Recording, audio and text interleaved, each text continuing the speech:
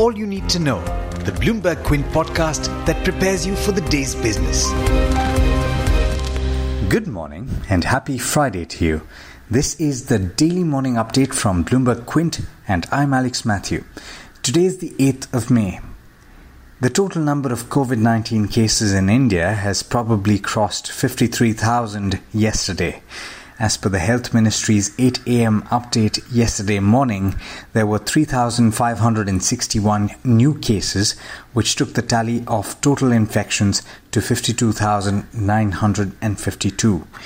Maharashtra continues to be the state with the highest number of cases on account of the hotspot in Mumbai.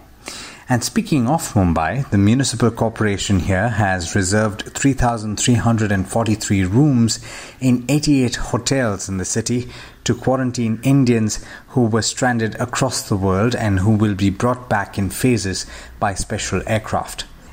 Meanwhile, to contain the spread of the coronavirus in Surat, the city's civic authorities have announced that all shops selling vegetables and fruits will remain closed in the city from the 9th to the 14th of May.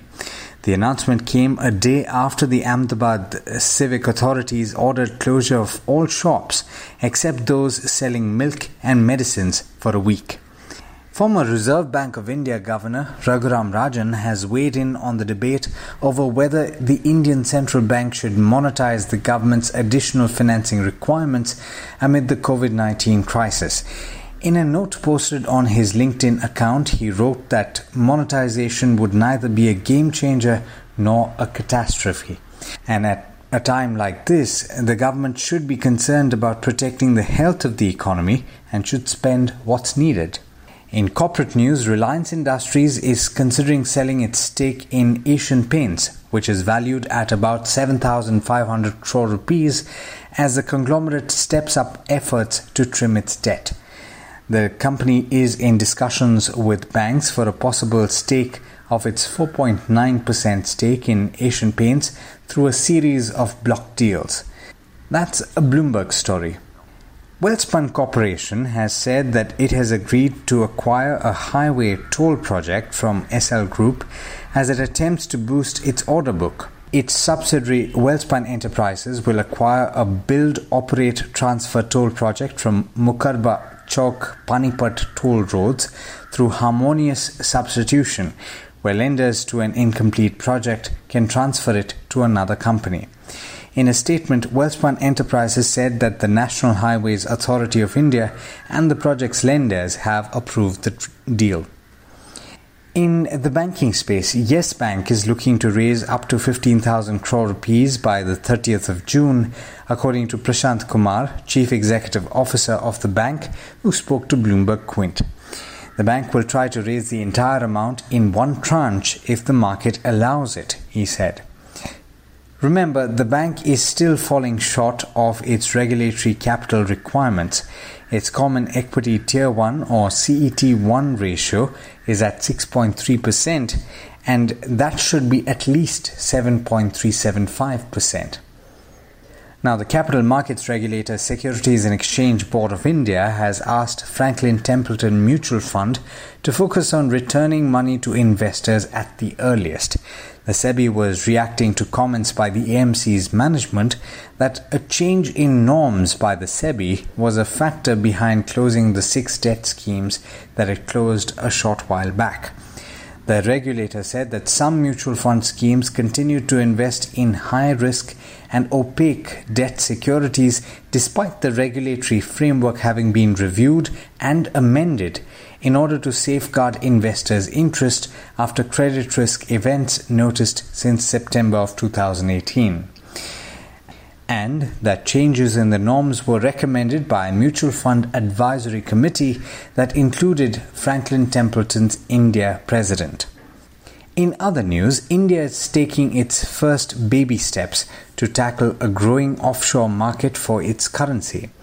2 exchanges, which is India International Exchange and NSE IFSC Limited, will today begin trading foreign exchange settled rupee derivatives as part of a push to bring the market back home.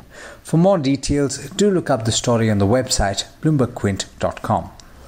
In international markets, the early risers in the Asia-Pacific region are trading positive after a strong close on Wall Street.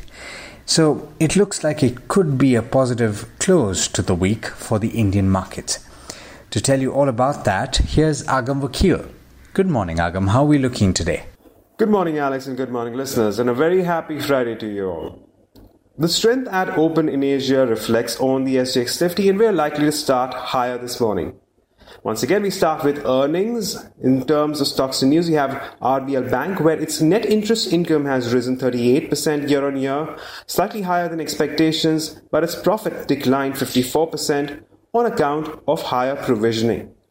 We have ICICI Securities, where revenues rose 12.5% and net profit rose 28%, with a bulk of strength coming in from the retail equities segment.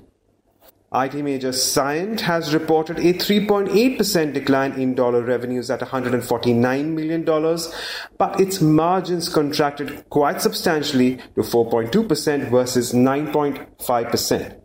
We will be watching out for earnings from Shree Cement, Adani Gas and SBI Cards and Payment Services today.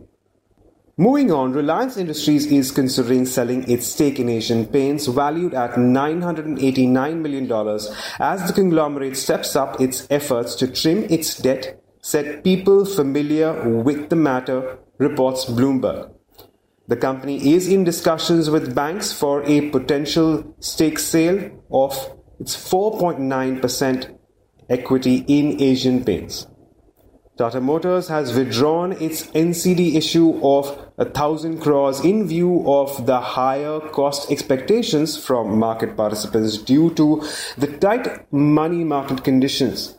The company says it has sufficient liquidity and would consider issuance of NCDs at appropriate time and under normalized market conditions with necessary approvals.